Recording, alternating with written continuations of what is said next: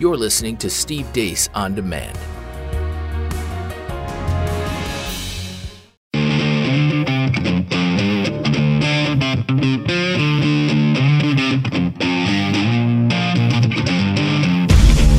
Lock and load. This is Steve Deace. The Steve Deace Show. And greetings. Welcome to the Steve Deace Show here live on The Blaze on demand at CRTV. I am Steve Deace. Todd and Aaron are here with me as well. We're going to be joined in this hour in a matter of moments by our good friend Daniel Horowitz from Conservative Review as we will do a deep dive into last night's midterm election results. And we also love to know what you think about what we think. 888-900-3393 is the number. That's 888-900-3393. And you can email us, steve@stevedeace.com. Like us on Facebook. Follow us on Twitter at Steve Deace Show. Last name is spelled D-E-A-C-E. So before we get to the breakdown, we begin, as we always do, with a rundown of what happened while we were away. What happened while we were away? Brought to you by... Let's hear it more for pre-existing medical conditions.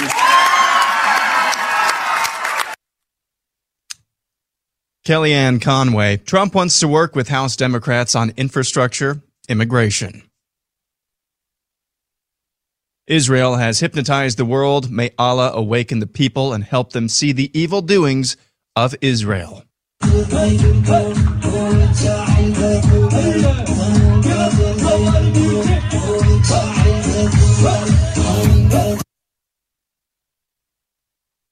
Democrats are banking on a blue wave. Democrats hoping to ride a blue wave. And I think we're going to see a real blue wave. Yeah, I feel very good. There's an enormous tsunami-like blue wave coming. There was a huge blue wave. Can the president save his party and knock down that blue wave? There was some hope that the Democrats would have a wave election. It's not going to be a wave election. Where is the blue wave tonight? This is not a blue wave. I don't think we're seeing some massive blue wave. Democrats did hope for a big blue wave. That is not happening. In these statewide races, no signature win for Democrats. Democrats are not winning in the way they were hoping to win early in the night. It's a red wave, on the Senate side at least. There won't be free and fair elections in the United States until the Senate is abolished. Democrats have a 12-point lead in the overall popular vote for the Senate and have lost 3 seats. Republicans lost the popular vote in Senate races by over 15 percentage points, but still gained 2 seats. Our country is not a democracy.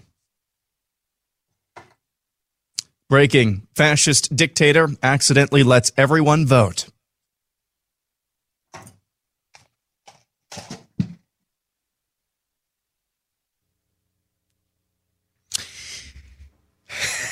Before we get to Daniel Horowitz, some of you may have seen on Glenn Beck's show recently, they had the retired FBI agent on there who works with this company, Home Title Lock, about how easy it is to take the title away from your home.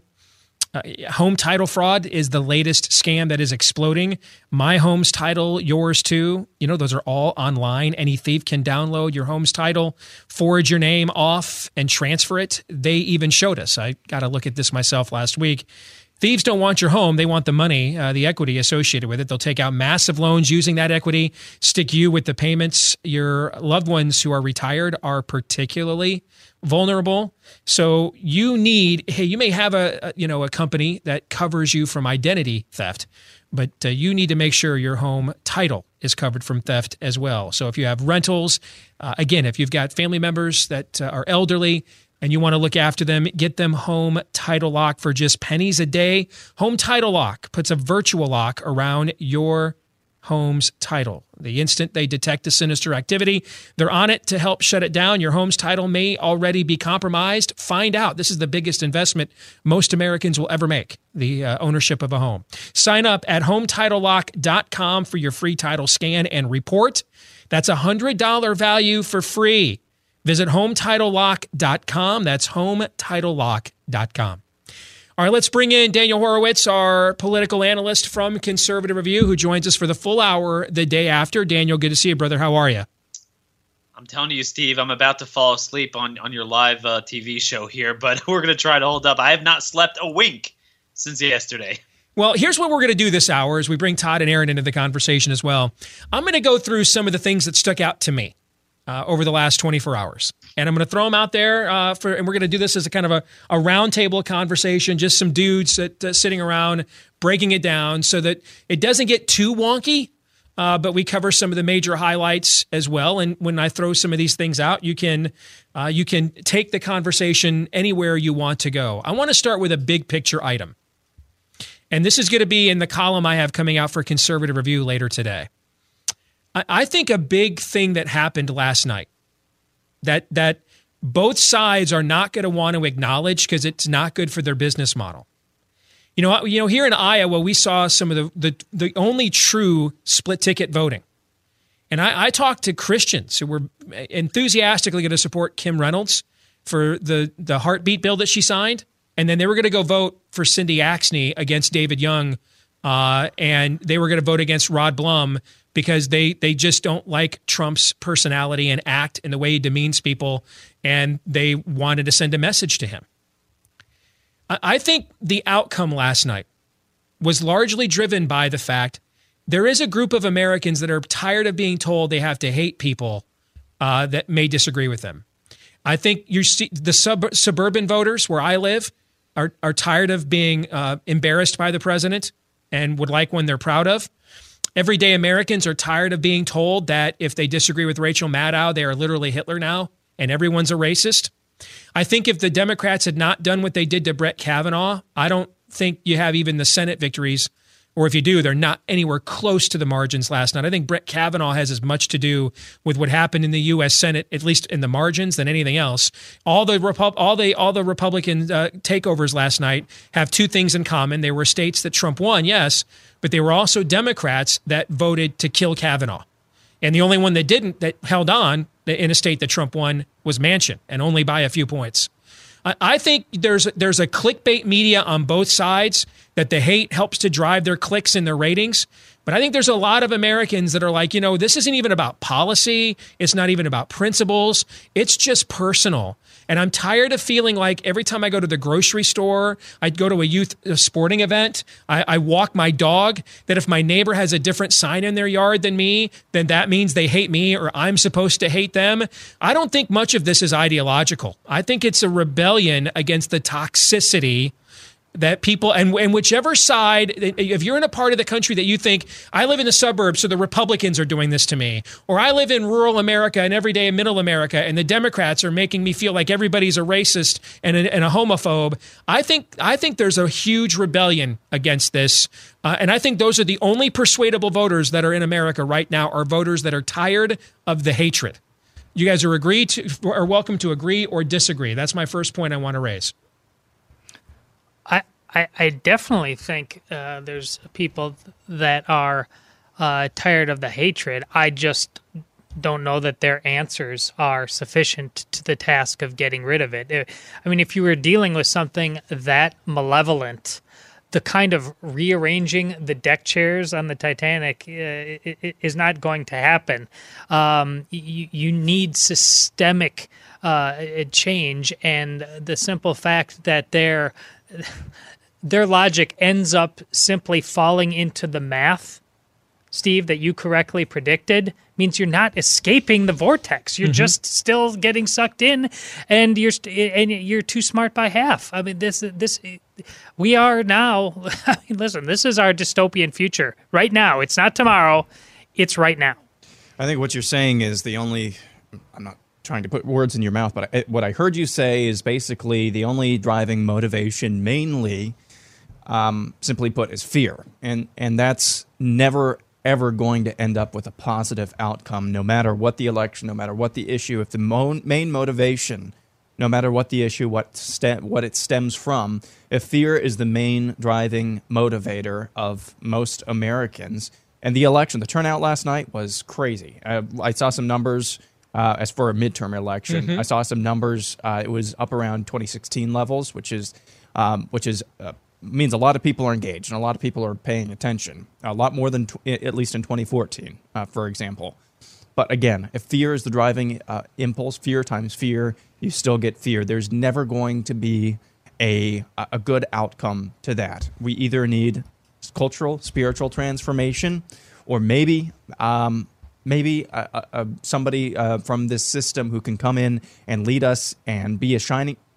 The system is not going to allow that to happen. And so what we're going to continue to have is what we had last night. Fear and fear and more fear. And that's going to be the primary driving motivator. And I don't see, and again, I'm glad we're going to be talking about Christmas next hour, because it's not a pretty picture. It's pretty bleak, but there's not a whole lot of hope when the only thing that's driving most of us is fear. What do you think, Daniel, of my first talking point from last night? Steve, I think you're right with a tweak. As you know, I'm someone who believes that a predominant factor in what's going on is something really overlooked, and that's technology.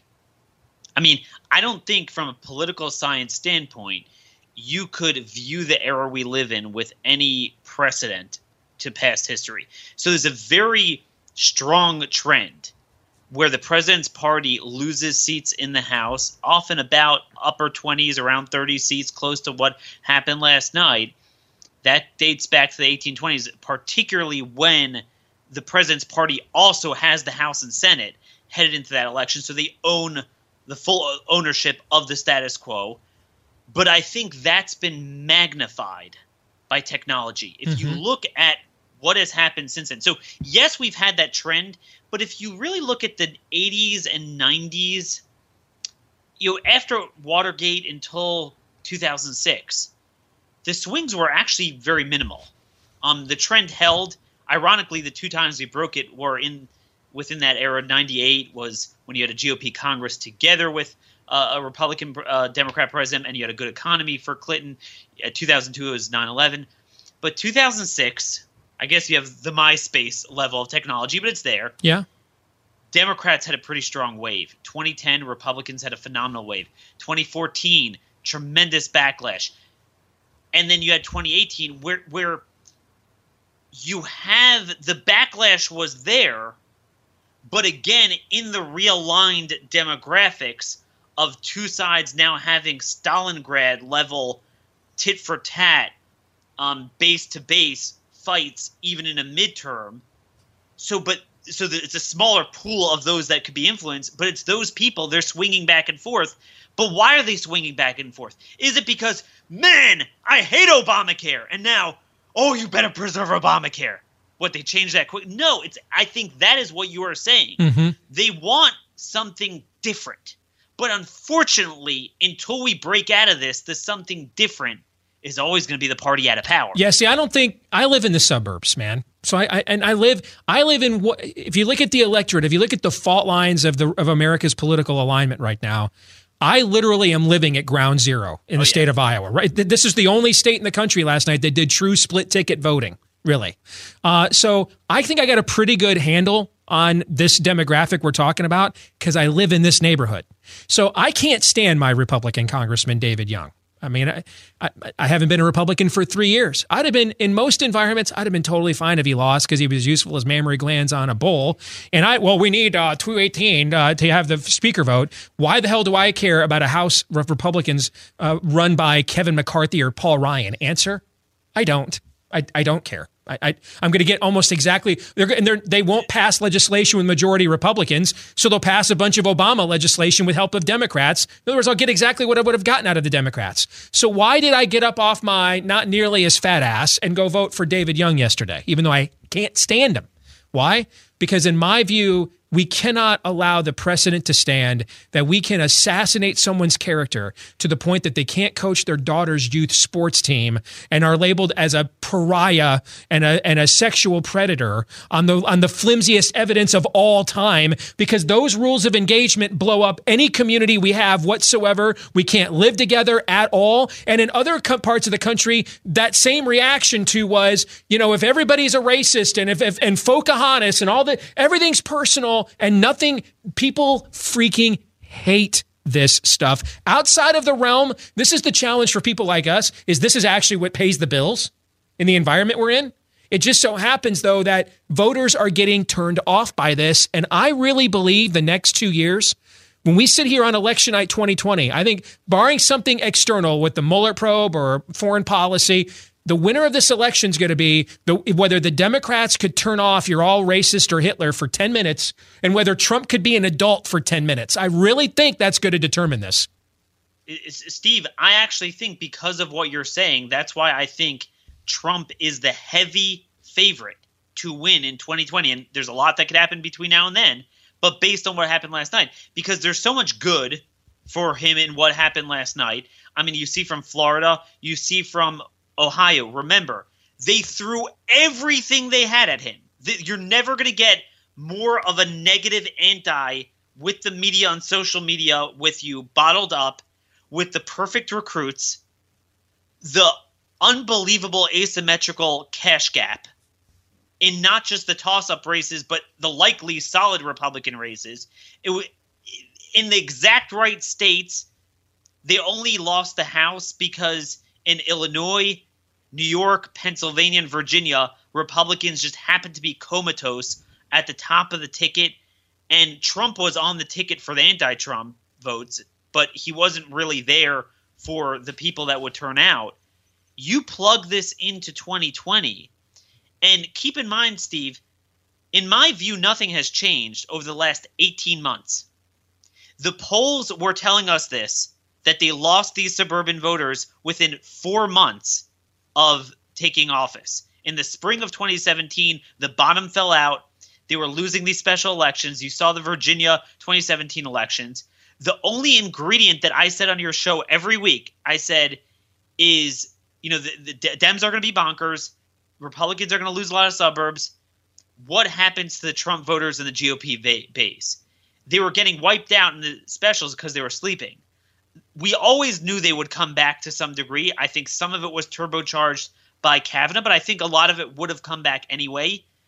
And you put that whole picture together, back then in 2017, it was, again, who was owning the bag? Trump. It's all Trump. The suburban voters are ticked off at Trump. You come to next year, you know what you're going to have? You're going to have Pelosi as the ultimate foil, plus whatever freak show emerges from that party. And I just mentioned my home state, right? We're the fault line of what we're talking about. What's going to start in my home state 10 minutes from now? What's going to start? The Democrat race for the presidential nomination in 2020 with the Iowa caucuses. And what's going to happen is Warren and Kamala and Cory Booker, Spartacus are all going to show up and fire up Ozzy Osbourne's Crazy Train. And it's going to be who can out Avenatti each other. And it's going to start in my home state here probably in about 10 minutes. I mean, they're going to be doing that Allah dance that Somali whatever was doing from Minnesota. And that's another important thing last night that you see what happened. Democrats have put themselves in an untenable situation because on the one hand, they now own, by my calculation, roughly 26, 27 districts that Trump won. Some of them pretty significantly. You have the Oklahoma City, Salt Lake City, Charleston, South Carolina, the Virginia districts. So they had to run people there that pledged not to vote for Pelosi. They pledged bipartisanship. They had all the moderate stuff. We know from Chip Roy's opponent who lost did the same thing. Mm-hmm. These guys did that. But the problem is they need those people to hold the majority, but 90% of the conference, including their likely leadership, is off the wall. Agreed. And their media is going to drive if Nancy Pelosi got up this morning and said, Daniel Horowitz is right. We're not going to hold this if we do this. The minute she shows any sign of maturity at all, their media, CNN, MSNBC, their social media, going to the technological connection you just mentioned, are going to lose their collective feces. They won't permit any maturity to occur whatsoever because that doesn't drive the narrative that they're seeking. I don't disagree with that. Steve, let me get Todd and Aaron in on here just a second. You guys want to comment on Daniel's response to my first takeaway from last night? Anybody? Go ahead, Todd. Well, so far as I see it, some of the dominant themes that the smart sets are talking about, the left is going out and blaming everything on white women. The media is talking about a Senate popular vote that in no way exists. So this is pure propaganda. And Donald Trump is now going out in a speech as we speak and naming names of those who didn't sufficiently kiss his ass in the Republican Party, and that's why they're out. This is not going to be pleasant on any level. It is all broken. There are no grown-ups. There's no upside to this. Victories are strictly Pyrrhic. I don't know what else to tell you. I'm glad you brought up the thing about Trump. This is an example of what I mean. We've talked about the crazy train on their side. If Trump would have, it's not that Trump went after the people you're talking about. If he had come out today and said, I'm disappointed that we lost the House, and there's one common theme. It's that we didn't do a sufficient job keeping the promises I made to the American people that won me the presidential election. And I'm hoping that when we convene back in January, the people in my that are running my party on Capitol Hill will take that lesson, will learn from it, and we'll go about conducting the people's business. Instead, it's the stuff. This is the stuff, and I'm just telling you, these are my neighbors. It's the Mia Love showed me no love, so sucks for her. He literally said that 10 minutes ago. Yep. My neighbors hate that stuff, man. Aaron's generation freaking despises it. Now, those who do all the click counters on all our websites can't get enough, man. And all of our sites are, tell me I'm wrong, all of our sites are good, got all their videos lined up right now to just mainline it into their freaking veins, okay? But the people, the voters you need to win can't. They don't care about that Trump wants to end birthright citizenship. That was the worst argument I heard this entire election cycle. That we talked about. That had nothing to do with this. Trump's policies, the secure the border stuff, that's not the issue. They don't like making it so personal. He could take all the right-wing positions he wants if he wasn't a damn douchebag. That's the issue. It's the standing up. It's the singling Mia Love, a black woman, out like that. That's the stuff these voters cannot stand. I'm telling you, I live in these neighborhoods. Daniel, you live in this neighborhood. They can't stand this stuff. Am I wrong? I live in the same neighborhood that Democrats running for county council that could not lose if they were caught with a dead body in their trunk still went door to door in my neighborhood saying, I am tough on crime, when Republicans won't even run on that. And of course, they're lying, but we don't call them out on it. Steve, this is why some people maybe thought this was cheesy, but I spent several months warning about this, and I said, dude, we could do this. Trump has opened up a lot of opportunities. The realignment is good in many ways. We have completely won back the entirety of the FDR coalition. Nowhere is that more evident than in places like Ohio and Missouri. The counties where we won. Mike DeWine was one of the shocking surprises for me last night. And they had sucky candidates head to toe in that state. I mean, the Republicans in that state are something else. And still, Trump did such damage to the left in Youngstown and Uniontown, places like that, or those type of counties, that it permanently realigned on its own. And I want to make sure my audience understands. I don't want him to stop doing what you're talking about. I want him to only do this. All right? Yes. Every time Trump makes it about, leads with the word I, there is outside of his core cultish audience, all right? Outside of that, there's a revulsion. He can go after them on policy, all that he wants. It's open season. He can annihilate them when he makes it personal. All right? When it's one tweet on, hey, great jobs report, and then the next 9 are, witch hunt, Mueller saw it. We lose people we should be winning. That's my only point, period. And I want to get on this too and go back to something you said just a few moments ago, Steve. 2020 is going to come down to whether or not the media and the leftist establishment can stay away from calling us racist, misogynistic, homophobic, xenophobic bigots for 10 minutes, or whether Trump can be an adult for 10 minutes. It's the reason why Trump cannot be an adult for 10 minutes is the reason why they are also not going to be able to take 10 minutes off from calling us all of those names, because they play off each other. They feed off each other. We've talked about this ad nauseum, that they need each other. This is going to be a replay of 2016, almost verbatim over again. they're going to nominate someone horrible, maybe a little bit younger than Hillary Clinton. They're going to nominate somebody horrible who most of the country cannot stand. The Republicans, if they still hang with Donald Trump, most of the country can't stand him because of what you just articulated, Steve. And so it's going to be 2016 all over again. The question is, who's going to hate? Who's going to be the most hated? I think that's the biggest thing that we're going to have to come out of, because neither side, because they need each other. They feed off each other, and they can't stop, won't stop. Neither sides are going to be able to not call names or not be an adult for 10 minutes. Daniel, we got a break here in a few minutes. I want to give you the floor because I want to move on to other things that happened last night, but to put a bow on this talking point that we started the show with. And I wanted to start with it because I really do believe it is the narrative. I don't think there's some, great intellectual debate of nationalism. Most Americans don't know what the hell that is. This is being decided by, are you forcing me to hate people that I'm tired of hating? Are you making my neighbor? It's uncomfortable for me to live in my neighborhood, to go to church, to go to my kid's soccer game, which I shouldn't be doing anyway if I'm a great American. Just kidding. But I think that's the number one impulse outside of the partisanship on both sides that's driving what's left of the persuadable electorate. Nothing embodies this more than the painful loss, one of the few real painful losses last night, of Dave Bratt in Virginia's 7th District outside of Richmond. What you're talking about is literally Chesterfield County, Henrico County. I talked to him about it throughout the election. These people were spooked by him. And even then, the Democrat ran as anti-Pelosi, bipartisanship, none of the crazy stuff, outspent him 2.5 to 1. You had Corey Stewart at the top of the ticket and nothing else to turn people out with.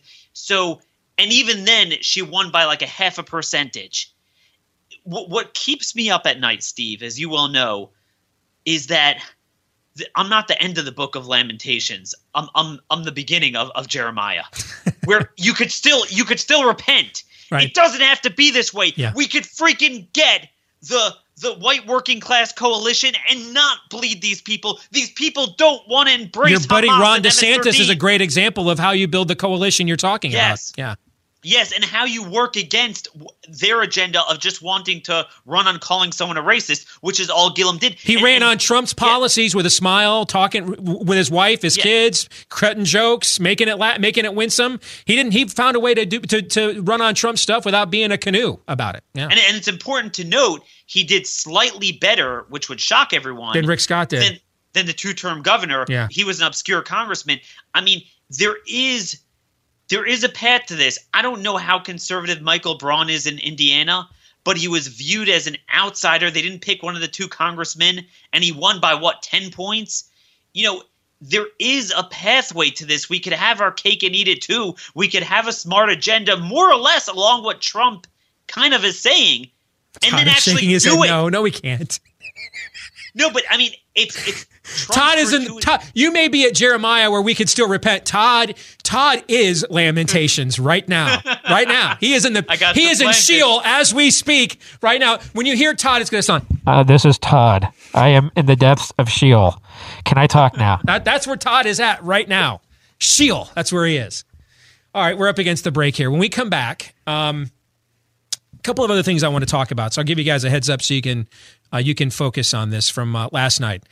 One of our founding cohorts here at Conservative Review, Amanda Carpenter, tweeted something out this morning I responded to that I definitely want to talk about. And she was pointing out to her liberal media friends, now that she's at CNN, you guys seem to think people like me are just going to vote for Democrats because Trump says rude stuff, and that's not how this works. All right, I want to address that, and I think what happened to Scott Walker we have to talk about. This is one of the cautionary tales in the history of our movement, I believe, and I'm going to explain why and more when we come back with Daniel Horowitz, wrapping up election 2018 next year, live on the Blaze on demand at CRTV.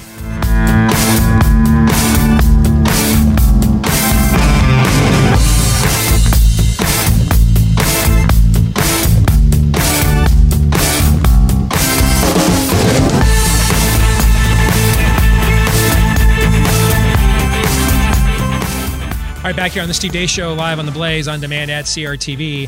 So we just ran through a campaign season where the fake news runneth over. And if fake news was like its own product at the supermarket, it would be one of these so-called superfoods. If you take a look at a lot of their containers and you look at the sticker on the back panel, it'll say supplement facts or supplemental facts.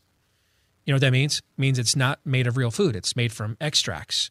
So with the goal of creating a real superfood that's, of food, designed to enhance your health and help you reach your full potential, a team of top physicians gathered together to form Brickhouse Nutrition, and they'd like to introduce you to their product, Field of Greens. It's the first real superfood, and the difference that sets it apart can be seen right on the bottle. It has a nutrition facts panel because it is an actual real food. One scoop of Field of Greens is a full serving of real certified vegan, vegetarian, and USDA organic fruits and vegetables, complete with those antioxidants that will help to boost the immune system with cold and flu season almost upon us. This is daily clean green energy that fuels your body for a healthier and happier lifestyle. For a limited time offer, visit BrickHouseSteve.com. Use promo code Steve to get 15% off of your order. BrickHouseSteve.com, promo code Steve. Get 15% off of your first order today. Daniel Horowitz joins us here from Inside Politics at Conservative Review. He's our roundtable guest here for the opening hour of the show as we break down what we saw in the 2018 midterms.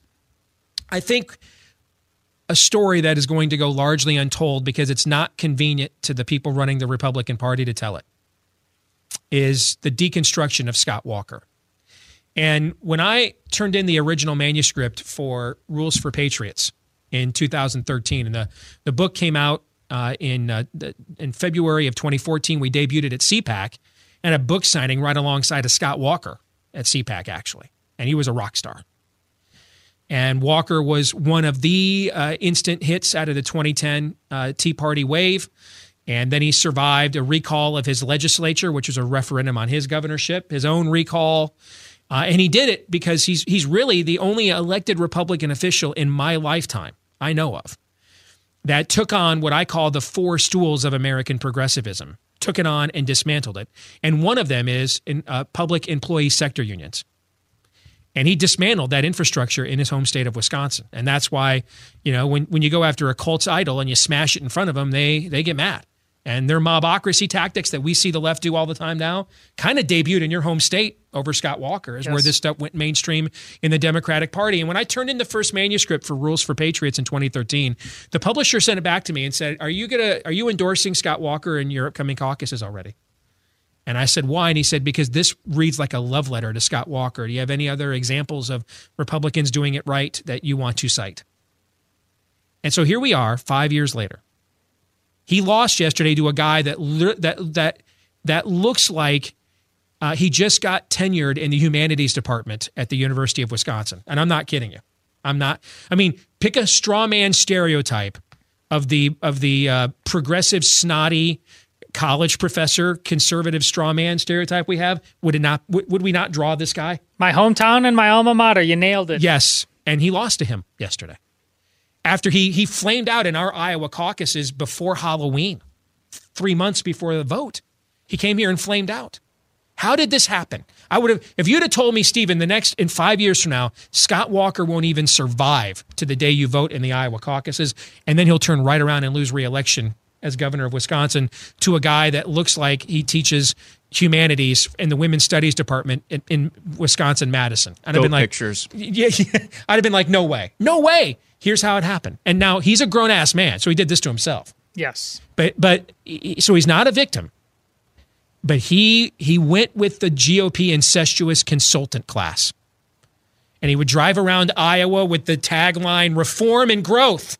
Was all over. These are the words that the GOP consultant class in Washington just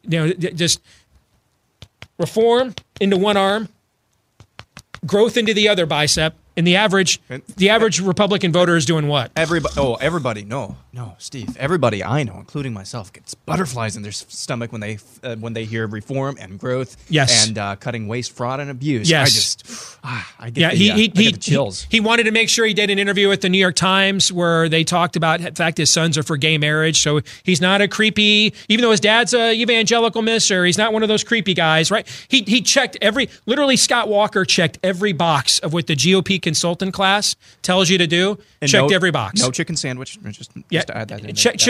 Checked every box, stood for nothing, said nothing, and was very vehement about it, and didn't make it to voting day in the first presidential contest, and then lost yesterday to a caricature of a leftist straw man, a guy that makes the late Paul Wellstone look like freaking Sylvester Stallone. All right? So to me, Daniel, this is a cautionary tale we need to be telling the next generation of our candidates. Don't be another Scott Walker. That's what you ought to say to your buddy Ron DeSantis right now. Because now that he pulled this out last night, they're going to swarm him. All the consultant brigade's going to be all over him like a fly on stink. You need to get to him right now and say, don't be the next Scott Walker. Don't do it. And I hate to say it, but, to a small extent, this is a little bit what happened with Dave Bratt, mainly because of the fundraising disadvantage and the Corey Stewart problems at the top of the ticket. Virginia has become a dumpster fire. But aside from that, Dave Bratt didn't run as the culture warrior on immigration that he did in 2014. It was mainly, and he was very proud of this, I'm the only economist in Congress. That was his big message. Really wrapped himself around the tax cuts, and it fell flat. It fell flat everywhere. That's the issue. We live in this time with this ping pong where we can't get the right equilibrium. Trump came about because people were sick of this, everyone backing down. No, I want to double down. But then we overshoot that because what are you doubling down on? I think Ron in the governor's race in Florida hit the right stride. He doubled down on the issues. I will not worship at the altar of political correctness. But it was never about me or I or the just the gratuitous stuff. Where are the Thomas Masseys, the guys like that who could all I'm asking for is in every red to swing district a Ron DeSantis or a Marsha Blackburn. See, is that too much to ask for? By the way, I thought you had the line of the night last night when you said, even though it's staying in Republican hands, I'm counting Tennessee as a pickup because we traded Bob Corker for Marsha Blackburn. That was a great line, by the way. Made me laugh out loud here in the studio when I saw it.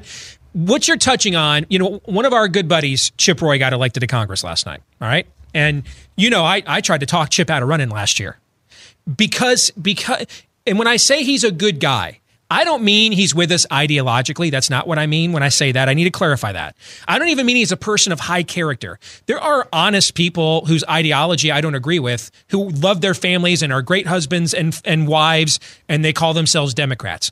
What I mean a good person is, or a good guy, not a good person, but a good guy or gal, is someone who has the courage of conviction to not go there and immediately get assimilated into the Capitol. That's what I mean. All right. And I know the stress that puts on a family when you do that. I know the stress it puts on your staff and everybody else when you do that. I think this is some of what happened to Ted Cruz last night as well, is he's been trying to figure out, thread this needle. I need to be more likable. I need to be closer to Trump. No, you just need to be Ted freaking Cruz that everybody voted for in 2014. You're making it more complicated. That's what I hear you say Dave Bratt did. Okay. That's what Scott Walker did. Scott Walker just needed to be the guy that pimp slapped the unions in Wisconsin. That's all he needed to be. Instead, he thought he had to be this other guy character, and voters smelled the phony and kicked him out. All right. And I think this is when I'm saying I think this is a good guy or gal, meaning I think it's someone that at least for a half an hour can resist the temptation to assimilate to the Capitol. That's what I mean. There's a lot of good people that that vote in ways we don't like, but that's because they've assimilated to the system. That's what I'm talking about, Daniel. No, I mean, this is, like I said, what keeps me up at night, thinking that as I watch these election results, we're leaving so much on the table. I would be at peace if I saw this massive blue wave of people that are just embracing socialism and we're done. And maybe one day it's going to be headed there. I don't know. But as of now, I mean, again, you look at the factors they had that they will not have again. The asymmetry with the fundraising. A lot of people forget that they have that advantage because they didn't have a POTUS or top figure. They put 100% in these races, whereas we have Trump sucks out all the oxygen and money from any venture outside of the presidential race. Next time, they're not only going to have someone at the top in November, they're going to have a costly, open, bitter primary. It's going to suck up their money. They're not going to have that cash advantage. Even Walker, I think what you're saying is true for the presidential election, but even here, it wasn't terrible. He lost by 1 point. He's running for a third term because they don't have term limits. It's still a tough state for Republicans, and well within the historical averages to lose that. They picked up 1 seat in the state Senate. They have a 19-14 majority. They have a 64-35 majority they're maintaining in the state house there. Mm-hmm.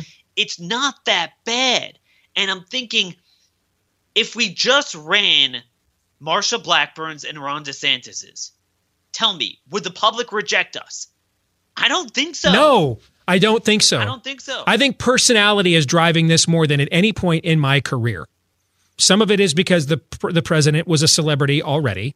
Some of it is because Obama became America's first real on the campaign trail political celebrity, meaning he wasn't a celebrity beforehand. He used modern technology to use his political office to become one in real time as he was running. And so we had a real time, on the come celebrity, a built-in celebrity, and now all of this social media. I don't think most Americans are even seriously considering most of our positions yet. I think a lot of this is driven by personality. I want to get to something our old cohort, when we first started Conservative Review a few years ago, Amanda Carpenter. She used to be Ted Cruz's communications director. She's now with CNN. And she tweeted something this morning that I have said to several liberal media people I know that have called me the last couple of years with their stories of, now that Trump had sex with Stormy Daniels, will you not vote for him now? He had unprotected sex with Stormy Daniels. Will you not vote for him now? I mean, it's just like I get these calls all the time. And I'm trying to explain to them, I even said this to Heather Timmons when she was on here the other day. You think this is about Trump. And it's not really about Trump. You're basically saying to people like me, because I think Trump's a narcissistic troll, that means I should then sign up to vote for socialism, bake the cake bigot, abortion is magic, and we character assassinate people that we don't agree with to the point they can't even coach their daughter's youth sporting event. You're not giving me a choice. Like if I wanted to make a statement and rebel and walk away, I'm not Max Boot. If I wanted to make a principled statement, your landing spot is hammer and sickle. You're not giving me an option here. And this is what Amanda tweeted last night, basically saying to her CNN cohorts, the idea that because Trump says offensive things, these folks like me are just going to go out there and vote for stuff we don't agree with. That's not how this works. That's not how any of this works. Todd, you want to address that? I'll just say that if anybody has a problem with Amanda or Steve's analysis along those lines, ask them, what do you think about your side just anointing Keith Ellison and making him in charge of all the laws in Minnesota? So you really can't understand where I'm coming from, that I feel cornered and my way of life feels cornered when you turn around and you're going to justify voting for the guy who's checked all the wrong boxes in the Me Too movement. Once again, our dystopian future is right now. Yeah, and that lends itself to this theory that you've been working out, Steve, recently about living in two different countries, and that is the siren song of somebody who lives in a completely different culture, a completely different way of life, a completely different worldview than you. If they can't even fathom putting themselves in your shoes and trying to see the world the way that you do, that is a telltale sign of somebody who's not only just a different worldview, different country, different culture, but I think at this point I've been drawing a lot of comparisons to the religiosity of Christian missions versus the media's onslaught every day.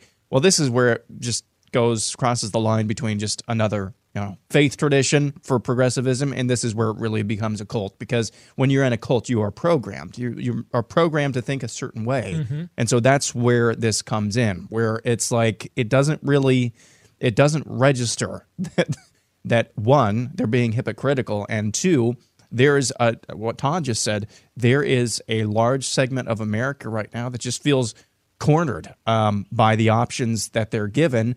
At least one option is pointing a gun right at you, and so the alternative at least is clear, even if it's not ideal.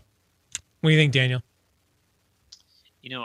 One of the things that I think you and I understand, and this is what we're talking about with these suburban voters, how to appeal to them, is that we fully recognize that we are to the right of where the median American is. Mm-hmm. I fully recognize that. And that's why I've been spending, if you notice, the last 2 years very heavy on policy, not just, we need a conservative party to service the conservative base, but here's how I think we could win back these voters.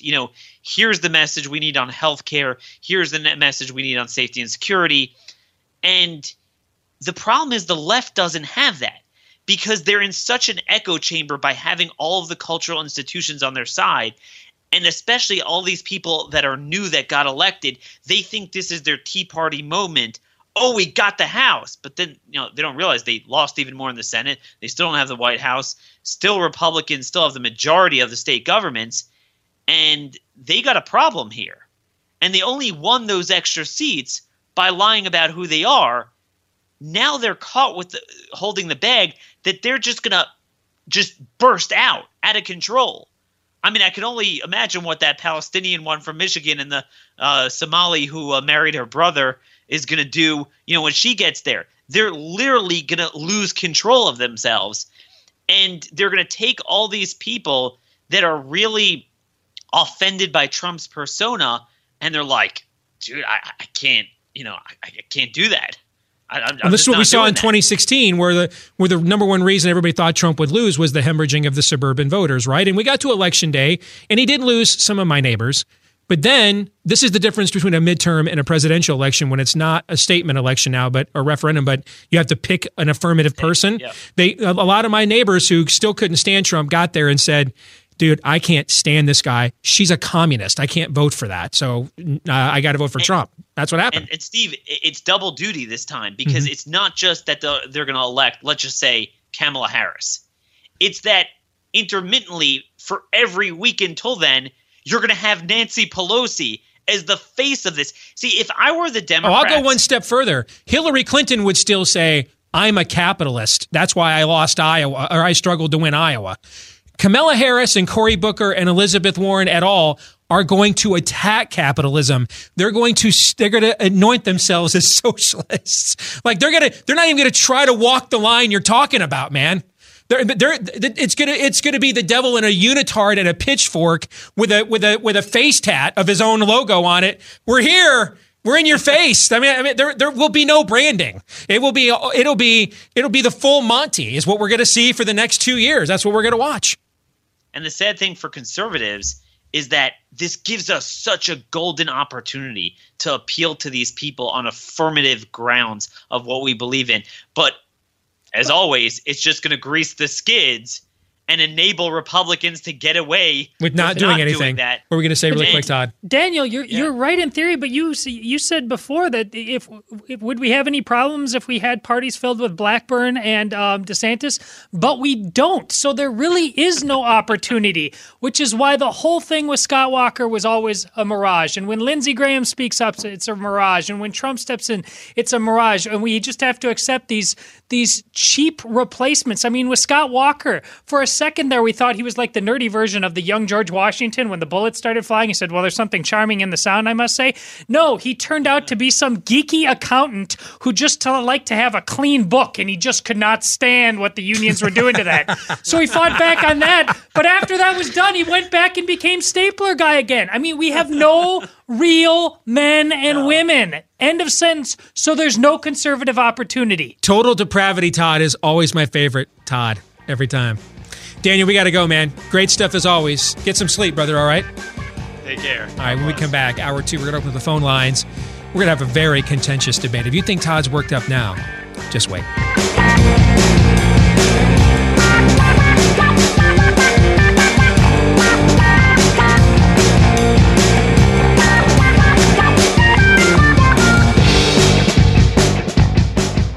And And we are back with Hour 2, live on the Blaze, on demand at CRTV. I am Steve Deace, and yes, sometimes I forget even my name, so I wore a name badge today. You got to get pretty early to slip one past the old Dacer. That's right. Steve at stevedeace.com. Like when CR got me this cool swag and like Nike made it up. Remember how cool when this stuff got shipped in? We thought it was when it first came in, right? Todd put a hat on and said, "I'm taking my talents to the Steve Deace Show." I went home with this swag, and I thought for sure the kids are going to be really impressed. No. Instead, my kids were like, "Don't you think it's a little presumptuous, Pops, to be wearing your name on your clothes? You think you are Tiger Woods? Think you're a brand?" I did too good of a job with some of these kids. They're not really gullible at all. And it bites me in the backside quite a bit, So like I would wear this stuff all the time, but I got to pick my spots. If I wear the stuff that Conservative Review made up for me, if I wear it too often, my kids just bust my backside when I get home about it, man. Are your kids at that age yet where they just, or maybe you raised nice kids? Because I didn't. My kids are ruthless. At least they're ruthless to me. Like if the old man asserts anything that remotely begins to look and feel like he believes he's a celebrity, my kids will pounce. Do you know where they got that? Me? No. Yeah, where they've gotten that instinct to pounce on someone's self-righteous BS. It's supposed to snow tomorrow. Where Steve Deace. Oh, you are the ugly American. Have you introduced the Blaze audience to that aspect of you yet? To my ugly Americanness? Yes. Not yet. We need to save that for a special time. Because I am That's a different holiday. That's the rest of the year. Every day is Ugly American Day to me. All right, 888-900-3393 is the number. 888-900-3393. You can like us on Facebook, follow us on Twitter at Steve Deace Show, and you can see the last name is spelled D-E-A-C-E. Hey, the two hits we did last night was Deace. They got my name right. It's always cool when the companies I'm working with pronounce my name right, which doesn't happen a lot, Here's the thing I want. Are you guys okay if we're done talking about the 2018 election now? You guys okay if we're done? Only if it means we can start talking about 2020. Yeah, I was going to say, this is which wrist to cut. I'm going to start. He's got a knife over there. If you remember the montage, you just chuck it to you. I'm going to start a Twitter hashtag called #tweets from 2020, where I'm going to predict tweets that Trump is going to send in the year 2020. Nice. Yeah. All right, so I think we can put the 2018 election to bed.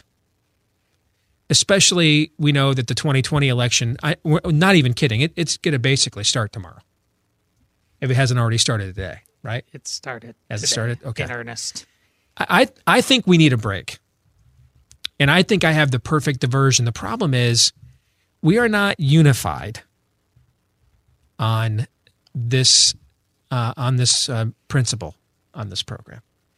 And I don't want to single anybody out here as the Ebenezer Scrooge, and I don't really want to make anybody feel shameful and guilty for their hard-heartedness. And I'm not saying that guy right there on your screen is who we're talking about, but it's who we're talking about. It's who we're talking about. I'm owning it. Yeah. Owning it. Yeah. So Babylon B's making fun of you, not me. Here's the question I want us to debate this hour right here. Now that it's November, is it Christmas time? Now, these results crushed me. It's like only the state of Florida voted on this. Florida man just kept getting burner accounts to vote in this. Yeah, recount. All right, 51% of you said bah humbug when I said, is it Christmas time? I mean, you go to the mall, you go to the stores, Hallmark Channel's already running all their Christmas specials. Aren't you going to be ecstatic this weekend when you turn on your football games and the political ads are gone, replaced with the sights and sounds of the season? All the Christmas stuff will be there. I'm taking Zoe My youngest daughter today, I'm taking her after we're done with the show. We're going to go see the Nutcracker movie this afternoon on a little daddy-daughter date action. Aren't you ready? Aren't you ready for a little Christmas right now? Aren't you? I think, I don't know why you wouldn't be. Why you wouldn't want to turn the calendar away from another nasty, divisive election, knowing that one is already on deck, ready to pounce on whatever last vestige of hope you still have left in your soul, right?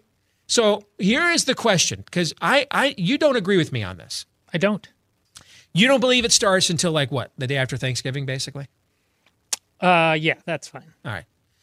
Is it Christmas time right now? And there's a reason I'm asking this question, because I do think your answer to this, how you choose to, not necessarily the answer you give, but why you choose to answer it that way. No pressure, America. May tell us a lot about you. All right. The state of your soul. I wouldn't go that far. Okay, but maybe I might. I'm going to go that far. I'm going to go that far. 888-900-3393. Is it? Do you believe it? Like my Sirius XM channel has the Christmas music on. Turn. Yeah, there you go. That's right. Sirius XM channel 70. Thank you. Represent. Because I've already got it plugged into my my car outside. I'm in. I'm not quite all in yet, but I'm pretty much in right now. It's November. To me, it's Christmas time. And people will say, well, Steve, Thanksgiving's a day. It's not a season. There aren't any Thanksgiving carols. Oh, turkey, oh, turkey. There's no Thanksgiving carols. We could change that. Well, right, technically speaking, then after Thanksgiving and before Christmas, that's the Advent season. And the Christmas season with 12 days of Christmas actually happens after that. So if we're really going to go, let's go. You're crushing his soul, Todd. It may not have been a good thing to have our Catholic friend become lamentation, total depravity guy on the day we're going to debate. Is it Christmas yet? I'm a little worked up. He is in Sheol. He is in the pit right now. He is a psalm. Yeah. He is a psalm right now. Lord, I'm in the pit. Deliver me. I can't get out. I can't see. I'm so far down. If you were wondering what that smell was when you came in, Todd actually rolled around in ashes before you. I am. Next break. It's not a wardrobe change. It's kids. It's called sackcloth. All right. Google it, and you'll find out why people wear it. All right. So I want to know if you are bah humbug or if you are Merry Christmas, and why. When do you begin to recognize that it's Christmas time? 888-9. We're going to play buy, sell, or hold. Actually, let's do that. Yep. So this would normally be the time we play buy, sell, or hold. I'm going to reverse it this time and put it to you in the audience. Buy, sell, or hold. It is Christmas time now. 888, like if you get home from work and somebody fires up the Johnny Mathis or Andy Williams, you're like, I'm in. Let's do this. Let's do this right now. You go home this afternoon and your daughters are firing up a little Andy Williams. Are you going to go home? Hey, it's not Christmas season yet. Are you going to do that? On this day, I think you know the answer is 50-50. He's Harvey Two-Face. Christmas is canceled. That's right. 888-900-3393. Buy, sell, or hold. Is it Christmas right now? Aaron, I don't even know if I know your position on this. Of course. It's always Christmas. Thank you for the employment. He's trolling you excellently. Going in the opposite direction. No. Watering it down so far. Cool employment I got here, bro. No. That reminds me of when Trump went to Kentucky when he was pissed at Rand Paul and basically did a rally. He's like, hey, nice Senate seat you got there. Remember that rally? Yeah. All right. No, I want to know what you really think, provided I agree with it. All right. Oh, of course. Because that's really what we heard yesterday. All these celebrities told us, get out and vote, get out and vote. What they really meant was get out and vote if you agree with me, right? So I want to hear what you really think if I agree with you. See, I think we fall in the danger of going too far one way or too far the other. So as far as, tradition goes or the abolishing of tradition. So here's my official position. If it's before November 1st, you're getting a little bit, getting a little bit trigger happy. I can go with you on that, yeah. If you say it has to start on November 1st, you're also in the same camp. But after November 1st, just start to feel things out a little bit. Take it on a few days. Just start to feel things out a little bit if it's after November 1st. But if you say it has to start on November 1st, it's definitely Christmas season on November 1st. And then if you're also saying if you start in November, if you have any strong opinions, I just hate you. I was just, what I think our millennial friend just said is he doesn't want to have to take a position on anything and isn't comfortable with commitment. Is that what I just heard? No, I don't. Okay. Yes. Maybe. You know what? My wife doesn't even listen and hasn't for years, just so she doesn't get sucked into the political vortex that her husband works in full time. This is the connection we have. As we are having this conversation, she sends me an email that they are going, for the first time ever this Christmas, release the official soundtrack to Emmett Otter's Jug Band Christmas, the most hidden Christmas gem treasure of all time. Have you ever heard of Emmett Otter's Jug Band Christmas? Because you've told me about it. Every American should watch Emmett Otter's Jug Band Christmas barbecue, when they played the Jug Band bar. You guys haven't seen this, or There Ain't No Hole in the Wash Tub. It was Jim Henson in the late 70s did this Christmas special on HBO for kids, and it was about this single mom and her son. They're widowed. The dad died, and they're very poor. And their goal is they've got really they're good musicians, and so there's this talent Christmas talent festival in the town, and whoever wins gets a life-changing amount of money and a job at the local restaurant as the music provider. So it changes their whole family income overnight, but it requires an entry fee which they can't afford, and they have one thing really left to sell. And it's the wash tub and the guitar. And so they sell it in order to get the instruments they need. And everybody's bored right now. You guys want you want some buy, sell, hold propositions? I think you're missing the sweet spot on this.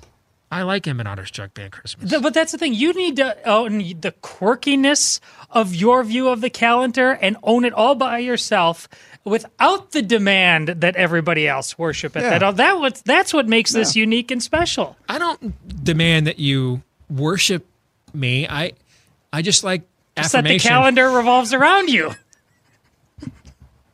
I mean, I'm a contrarian, independent thinker. I just don't like to be alone.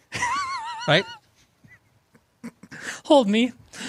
It was like this guy on Twitter yesterday kept tweeting to me that he was taking this independent vote against Trump, and look at all these other impressive people that are alongside me, and I'm like, yeah, nothing says I think for myself like, here, look how popular the bandwagon I'm on is, right? Let me climb into bed with Max Boot. Yes, all right. Emmett Otter's Jug Band Christmas, the soundtracks come out. It's a delight. It's an absolute Christmas delight. It came out when I was a little kid. I have it on DVD. I think you would like it. I do.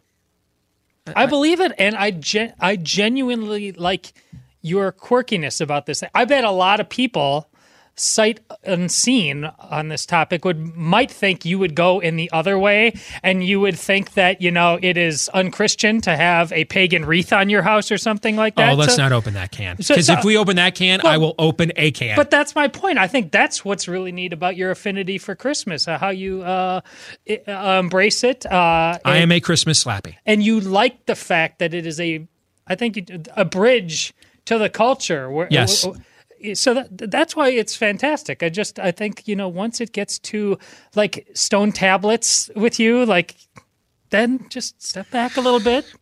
Listen, I don't think one man's zealotry is another man's passion, okay? It's a very fine line here. Let's go to the phones. 888-900-3393, 888-900-3393. Let's start in West Virginia. Sue, buy, sell, or hold. Is it Christmas time right now? No, it's not even Advent yet. Preach, sister. When I grew up, my Grammy was German Catholic, and we kept Advent, and we didn't even decorate till Christmas Eve. I mean, you prepared for Christmas. You started baking and making gifts and stuff, but the house didn't look Christmas until Christmas Eve. I don't know that our audience can fully appreciate the theological nuance that is occurring here, right?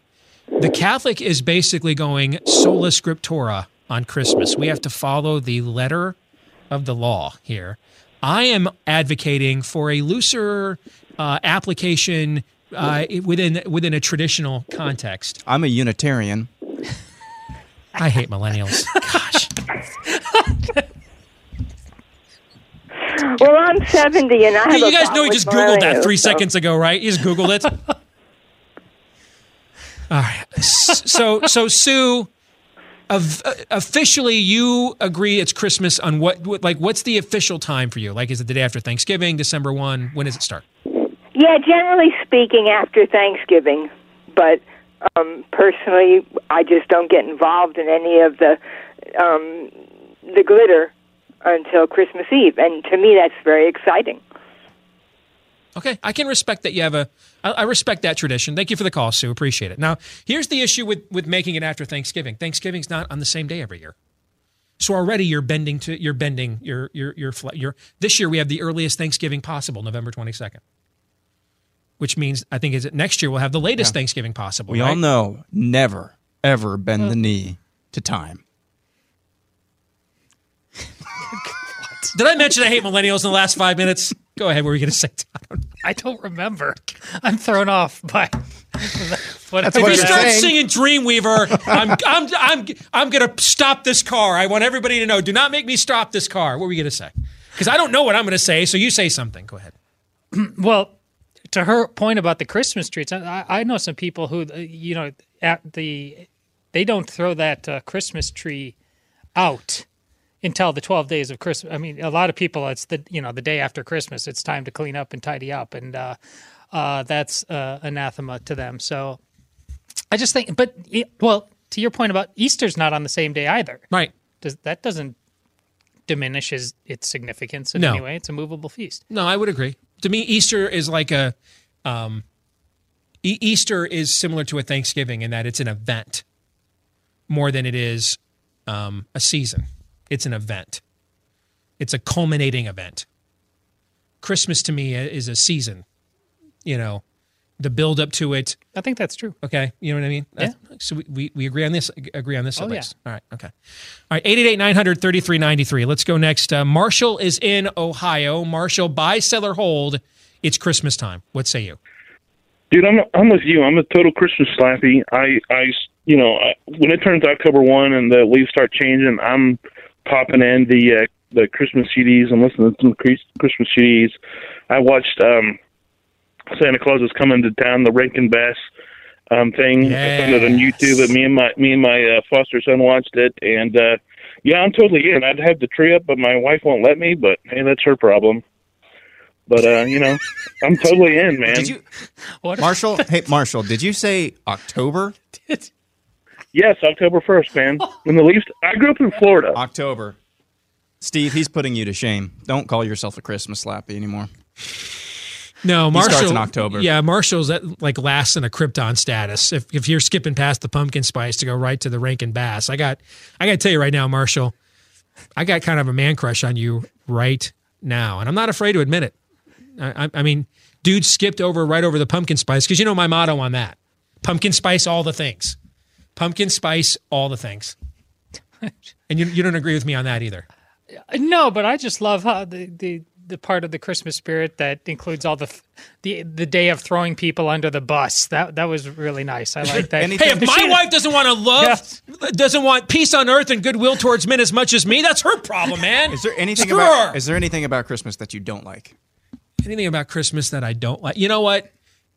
Yes, I'll say it right now because I know it's coming. The coming Trump promise that now that he's president, we can say Merry Christmas again. That I can't stand that. Because the war on Christmas was a real thing, but it hasn't been in like 5 years. It's just, that's a total, it's the NFL kneelers, where the NFL, there really was a legitimate debate about kneeling in the NFL, and now it's just a contrived, political point. There really was a debate, a culture war flashpoint over the war on Christmas, and now it's just a political scam. So you're good with Wonderful Christmas Time? There are Christmas carols I don't like. Now, Christmas shoes. I don't like, as much as I'm a huge Beatles fan, I don't like Simply Having a Wonderful Christmas Time at all. But it doesn't offend me. There are a couple songs I'm offended by. All right, Madonna's Santa Baby. No. Wham's Last Christmas, which I used to not mind, but when we had the war on Christmas thing 5 or 6 years ago, It was like that was the song that got played on loop in every mall in place of Christmas music. So I used to not mind it when we were kids, because it came out when we were kids. I didn't mind it in the 80s and 90s, but now it's kind of like a symbol to me of like a Christmas sellout, and so I can't stomach the song now. All right. So Wham's Last Christmas is on the poop list. There's video of you singing that. No, with the MAGA hat on. I'm sorry. I need to lay off Steve today. You told me we weren't going to talk about that again. Trolling the heck out of you. You promised me that was going to be. You promised me that was going to be a one-time thing. If I agreed to do it, you'd never bring it up again. You wouldn't. We would keep that private. I remember that. Sorry, he promised me. Didn't he? Didn't he promise me that? I think Todd made that promise. Christmas. Let's talk Christmas. So Santa Baby. Oh, and I want a hippopotamus for Christmas. Those three things, I think those are felonies. What about Christmas shoes? I don't mind Christmas shoes. What's your issue with that? It's too emotional. Yeah, well, okay, you know what? That's an acceptable reason. Like when Anna, our firstborn, was born, there was a song that used to come on the Christian music station called Butterfly Kisses. Oh. All right. And I don't think I've heard this, and I already don't like it. Have I mentioned recently I just can't stand millennials? Anyway.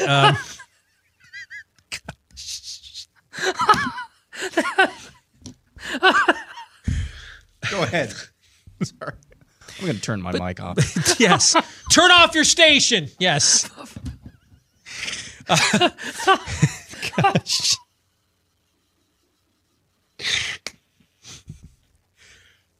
I've never wanted to watch CNN more in my entire life than I do right now. We talk the most heinous of politics all day long, all week long, all month long, all career long, and I've never heard Aaron more disgusted by something than a song he hasn't ever heard called Butterfly Kisses. It was a really emotional song about a dad losing his daughter and how she grew up and stuff. I was a wreck. It wrecked me every time. I had to turn it off. I can't listen to the song. I can't. It wrecks me. Are you familiar with the song? I am. Yeah, it wrecks me. I can't listen to it. Is that why you don't like Christmas shoes? No, it doesn't. Or just because you're a terrible person? Yes. Okay. Well, now that we've clarified that. Bing. 888-900-3393. Let's go to Oregon. AJ is there. AJ, buy, sell, or hold. It's Christmas time right now. What say you? It's Christmas time year round in my house. My wife, let me set the stage for you. I'm a millennial Oregonian who was transplanted from Virginia. But I didn't know this before I married my wife. So she could put the Christmas tree up November 1st. After we got done trick-or-treating this year, she goes, I'm ready to put a tree up. And I go, we just got done trick-or-treating. And she wants to keep the tree up till after the first of the year. AJ, I hate to cut in. The proper response, AJ, you need to know this because you haven't been married very long as a millennial. The proper response when your wife says, years. all right, the proper response then you should have learned this by now then. The proper response when your wife says to you on November 1, I'm ready to put the tree up. The proper response is, you've never looked hotter to me than you do right now. That is the proper response, AJ. Good point. Hey, do you guys now, AJ, you mentioned you like Christmas. You're a millennial. I love you it. mentioned those two things. Yeah. All right. Just out of curiosity, not saying there's an opening or anything. Are you familiar with any video editing or audio production? Not just just throwing that out there. I'm wondering. Spitballing. Yeah. No, I'm Have you not ever been to Iowa? Ever been to Iowa, AJ?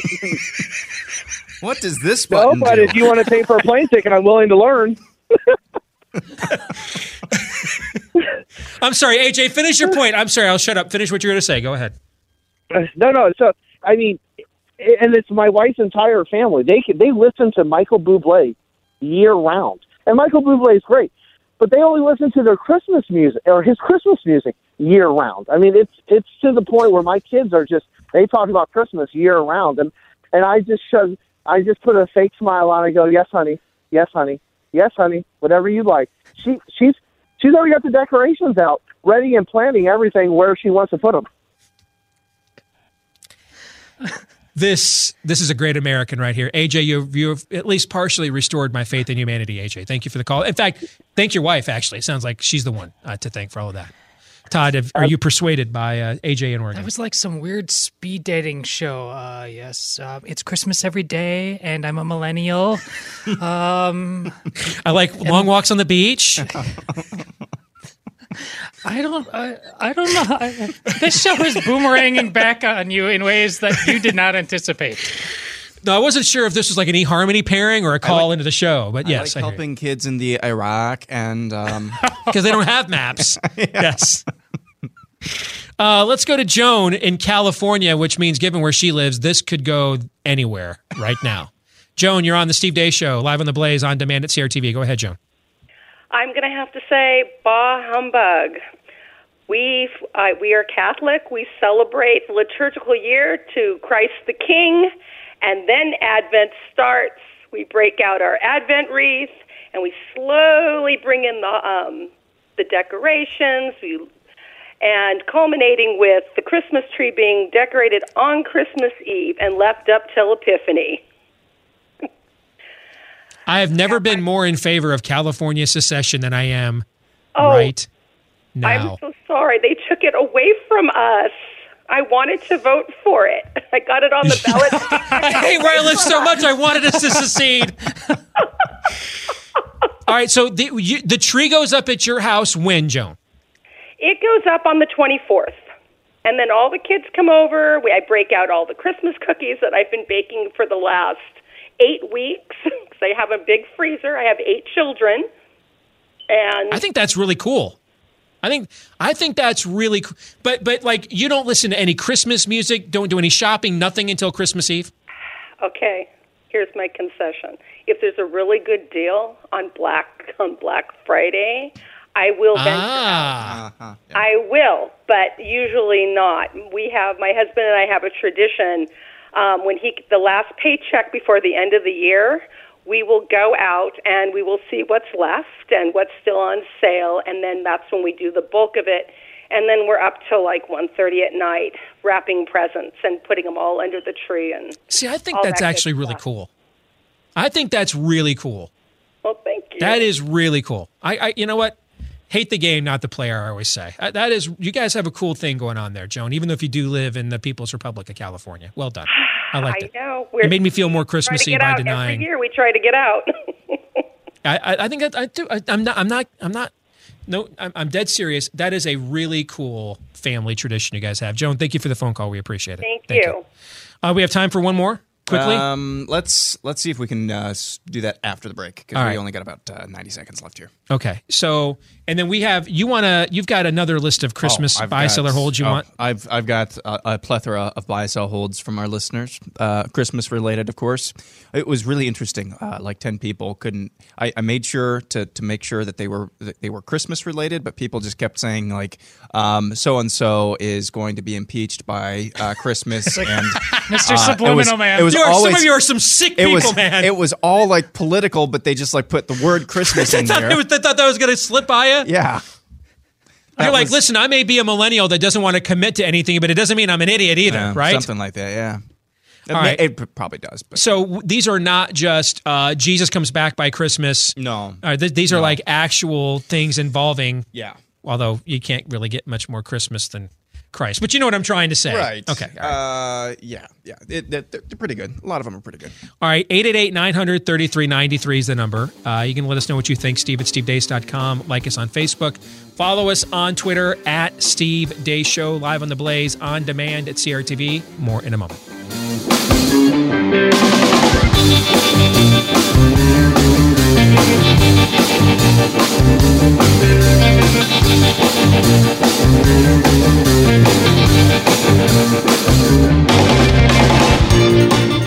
Back here live on the Blaze, on demand at CRTV. I am Steve Deace. Todd and Aaron are here with us as well.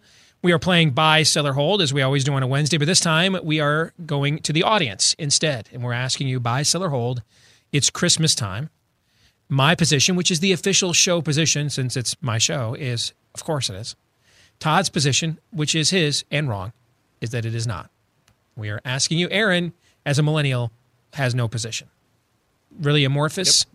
He is seeking. That's you guys' active verb, right? You like that when you're seeking. Steve, I just wish you'd lay off of me. I'm just trying to find myself right now. And I just think that things are really going to turn around, but I just need some time to go to Burning Man and find myself.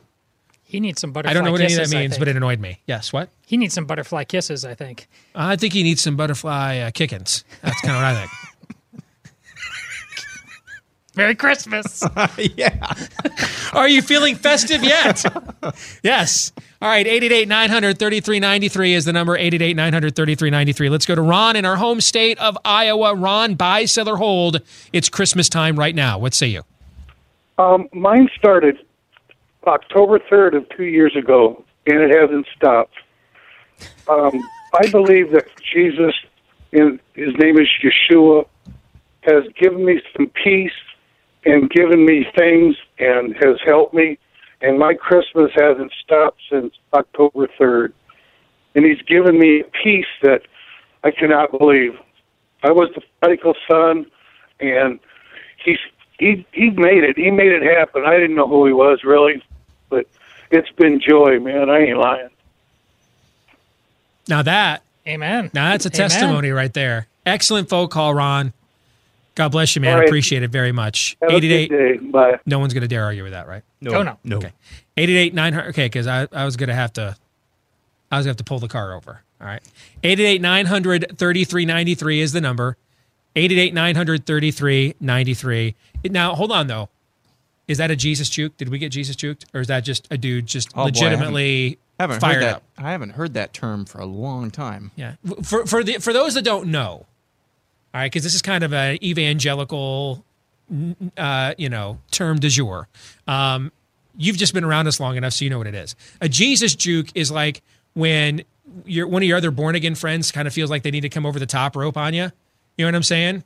They're and they're like, you're like, oh, I really liked that movie we saw, Wreck-It Ralph with the kids, and they're like, oh, I was going to take my kids to see Wreck-It Ralph, but we were at the mall handing out Bible tracts all day instead, and decided that was a better use of our time than going to the movies. That would be a Jesus Jew. Yeah. You know what I'm saying? Yeah. There's a Catholic version Is of there that. a Catholic version of that? So is that just absolutely. a straight up across the board? There's a religious version of the person that feels like remember Colonel McBride cartoons when we were kids?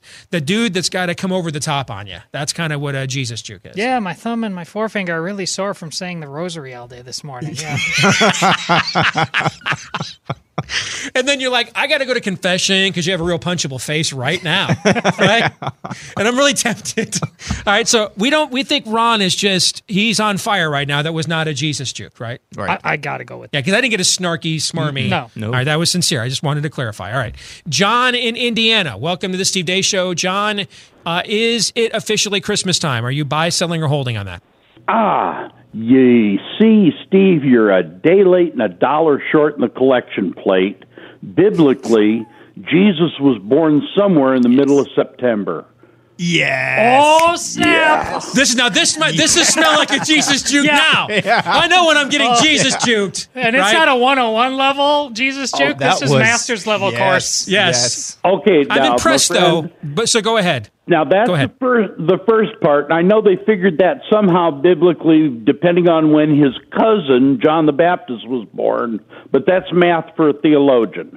In the context of our secular Christmas, pretty much it ain't been right since, the Catholics got paganized and everything that's come down to us so far. I mean, I enjoyed it. I used to dress up as Santa Claus for my little niece and all that. But, when they got to the point where they threw Jesus out of Christmas, that all kind of went flat for me.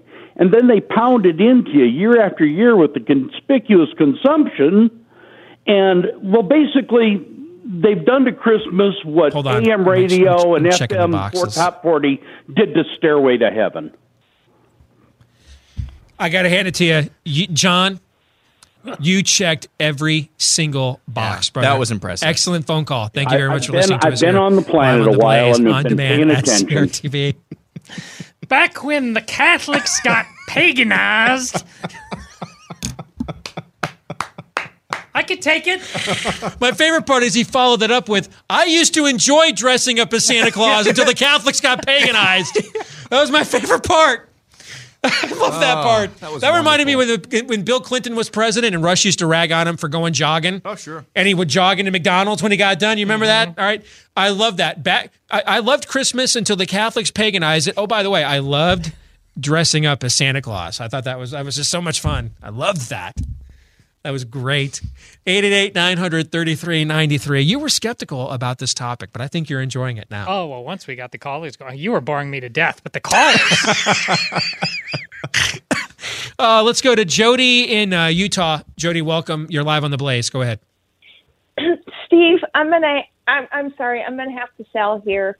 It is not Christmas yet, and the way I look at it is later in November, closer to Thanksgiving, but you're skipping a whole step here. It's like you're going straight for the punch and cookies and you've missed supper. You need to be grateful. You need to have a spirit of gratitude, and you're missing that going straight for the good stuff. I really resent that you think I'm not grateful enough. I just want America to know that.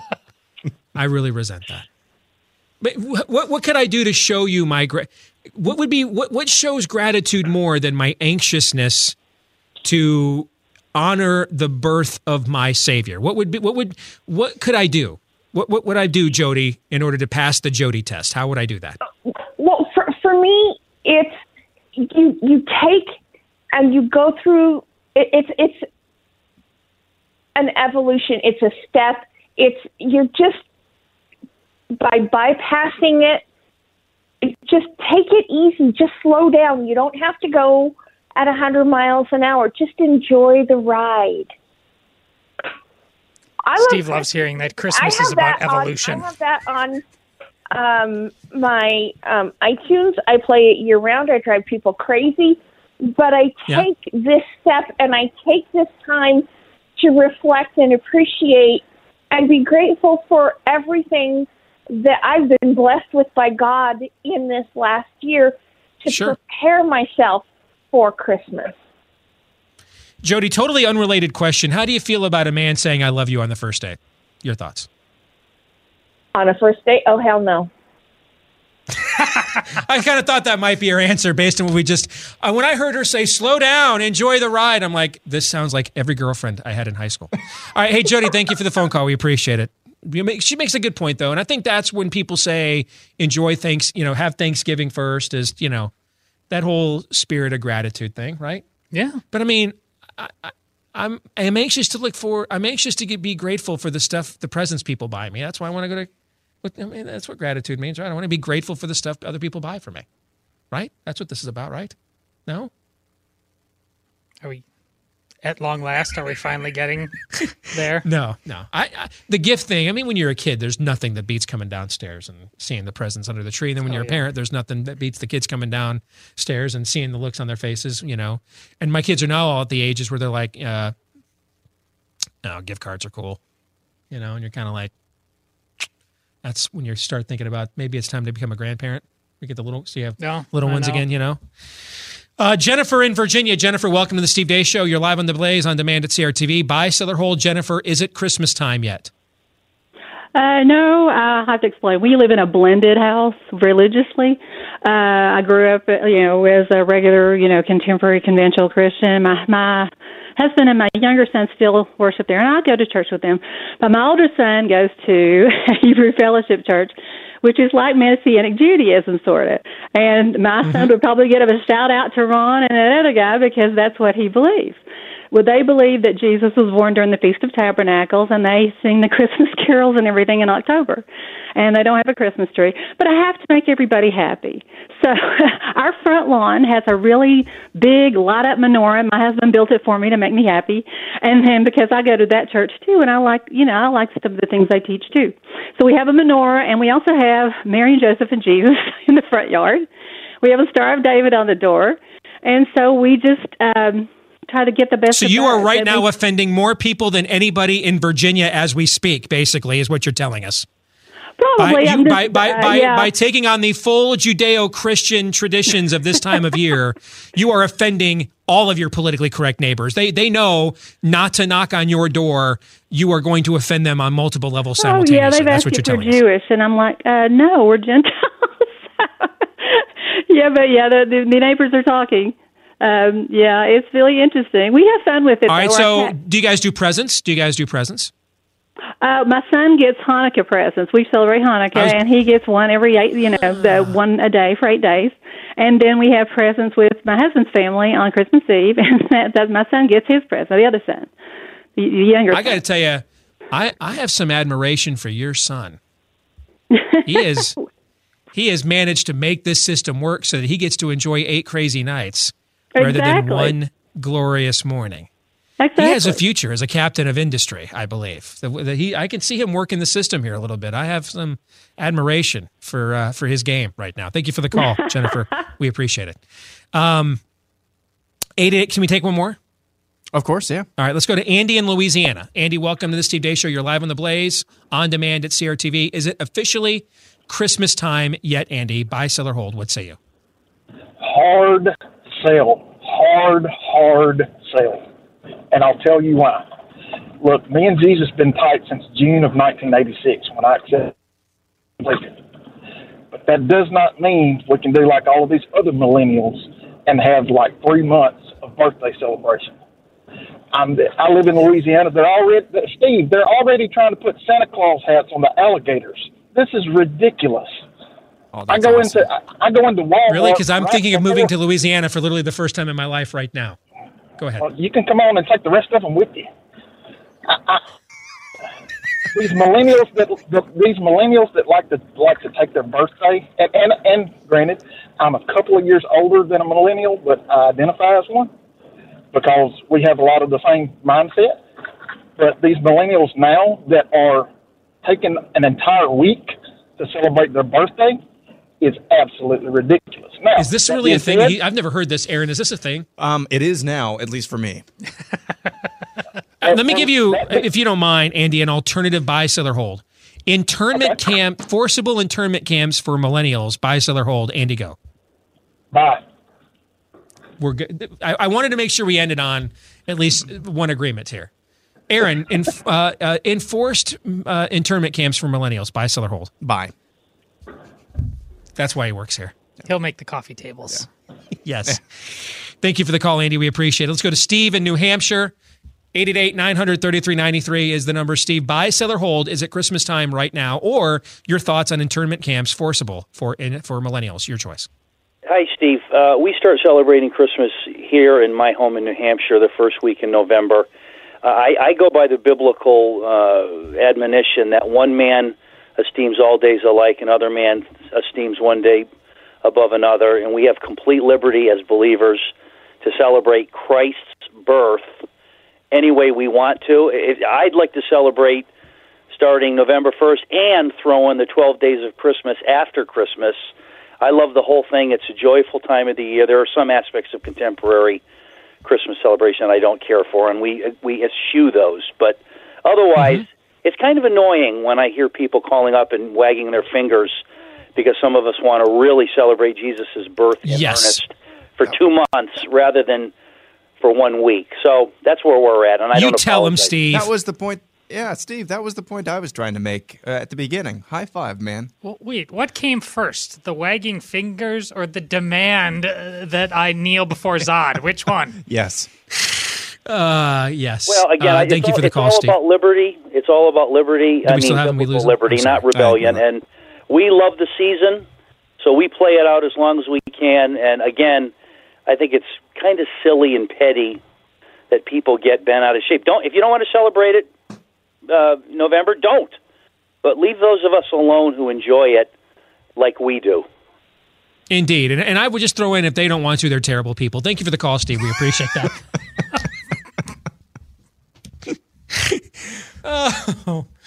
I don't know why. Here's the thing. I don't know why you wouldn't. I mean, we don't go full out. We don't have our tree and stuff up yet. You know, we have a tradition. The tree usually goes up Thanksgiving weekend, usually the Wednesday before Thanksgiving or the day after. depending on how everybody's schedules coordinate, So, I mean, we're not like all in right now. I don't have a problem if somebody is, though, but I don't know why you wouldn't err on the side of being over-eager to turn the page to one of the last few remaining times of the year that we even treat each other as remotely human around here anymore. Why wouldn't you want to do that? I don't understand. Why wouldn't you be eager to do it? Yeah, Todd. I wasn't going to single you out, but Todd, yeah, I'm talking to you. I think our gal before the seasons have a purpose. Lent makes Easter all the more powerful. It can't, and you just got done saying it's not all at once. And so I don't mind different people kind of scratching their itch when they need to scratch it. All things being equal, though, my concern more is the watering down and the taking for granted. Sure. And when we have some time, we should probably, what are the traditions we do at our house? Because we have we put the meaning for the season first and foremost. But Amy and I grew up in secular households growing up and loved some of those traditions. So we've melded some of those in. Like, for example, our kids have always only gotten three gifts on Christmas. Yeah, because we kind of figured that if 3 gifts was good enough for the king of the universe, I don't know why our kids, we should sit. And this really got illuminated to us with Anna's first 2 Christmases when she was an only child. It was way over the top. And the second year, when she was 2, she was so bratty. She was just opening stuff up and throwing it away and then grabbing the next box. Like, it was just like mine. So we just said, you know what? We're going to 3 gifts because that's what Jesus got. And now the grandparents try to cheat, man. They like put multiple boxes in one box, but I let it slide because they're grandparents and they're in the right. You know what I'm saying? There's no rules. Yeah, like as long as they don't, send them home, sick of junk food. I kind of am on the side of that's the point of a grandparent is to spoil those kids rotten, and that they should, get to enjoy that, and the kids should have some fun with that as well. We beat our kids for Christmas, because we want them to identify with the beating that Christ took for them. I'm just making that up. In fact, everybody just started listening for the first time in 30 minutes right there. Yeah. Wait, what? The fact you guys did not immediately interrupt me, I think speaks volumes. You guys just sat there like... Merry Christmas. The fact yes. Back in the day when I don't even know if he's on the radio anymore, when Mancow Muller used to be on the air. And in my pagan days, I loved that show. And he'd always have those stupid stunts where people would call up and, and callers would react to the offensive thing the person that was giving the testimonial was doing. And I'll never forget there was a woman that was a voice actress on a show that pretended that her and her husband beat their kids for Christmas so that they can truly understand the beating that Jesus took for them. This is the weirdest Christmas show ever. And, people call up and they're all offended and they're losing it, when the whole thing is clearly domestic abuse. A shtick. Yeah. I'm sure they only did it once and found out it's not a good idea to beat your kids like that. And they never did it again, right? All right, what did we learn here today? Quickly, we have 30 seconds, Todd. What did you learn? What did you learn? You have 10 seconds. What did I learn? That we have a lot of Catholic listeners. Amen. That wasn't the lesson I was hoping you were going to learn. John 3:17.